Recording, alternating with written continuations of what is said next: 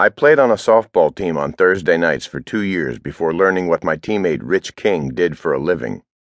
Sometimes he would miss a game or two, later mentioning only that he had been away for work.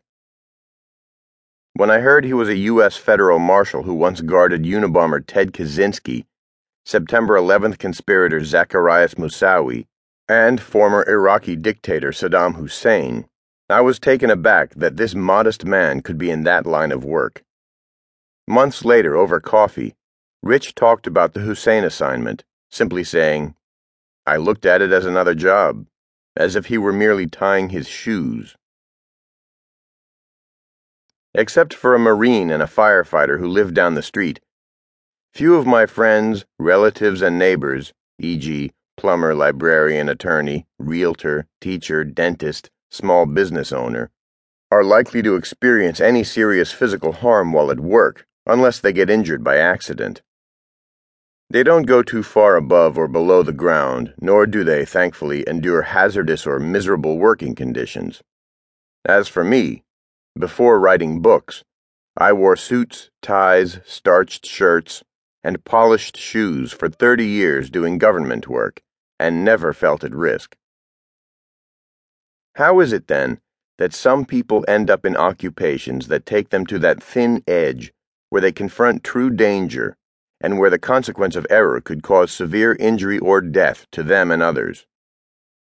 And what is it about the public's fascination with reality television programs like Deadliest Catch, America's Toughest Jobs, Axemen, Ice Road Truckers, Dirty Jobs, and Lockup, in which daring people from crab fishermen and storm chasers to loggers and cops show what separates them from those who dwell a little too long on the likes of Walter Mitty's vivid fantasy life?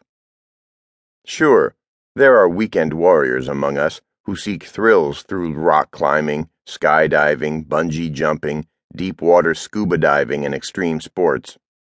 But these pursuits are more often hobbies or personal quests than paid work.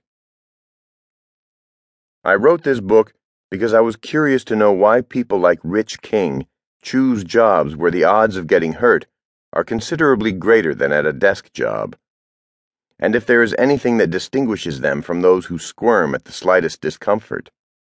So I set out on a search for men and women who would talk candidly about why they take on dangerous work, how they deal with it, what type of jams they get into, and what the job means to them.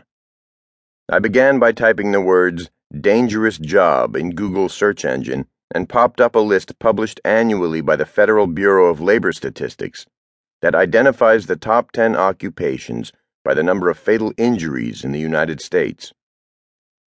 Year after year, the following jobs rank high in bad things happening: fishermen, from extreme weather, shipwrecks, being swept overboard, slippery decks; loggers, from log handling, tree felling, poisonous plants, animals; aircraft pilots, from crashes, exposure to hazardous chemicals, namely crop dusters; structural iron workers, from falling, being hit by equipment or steel; power line workers, from falling, electrocution.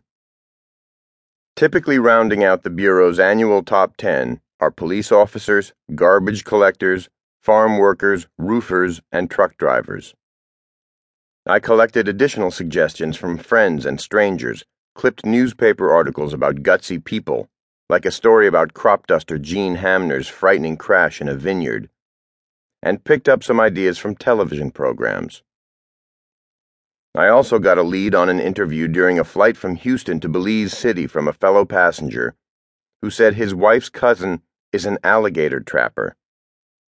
And when I was looking for a cheap place to stay in Kodiak Island, Alaska, I met a woman on the internet who said that her son-in-law, Matt Corrier, was the sole survivor of a tragic accident aboard a crab fishing boat.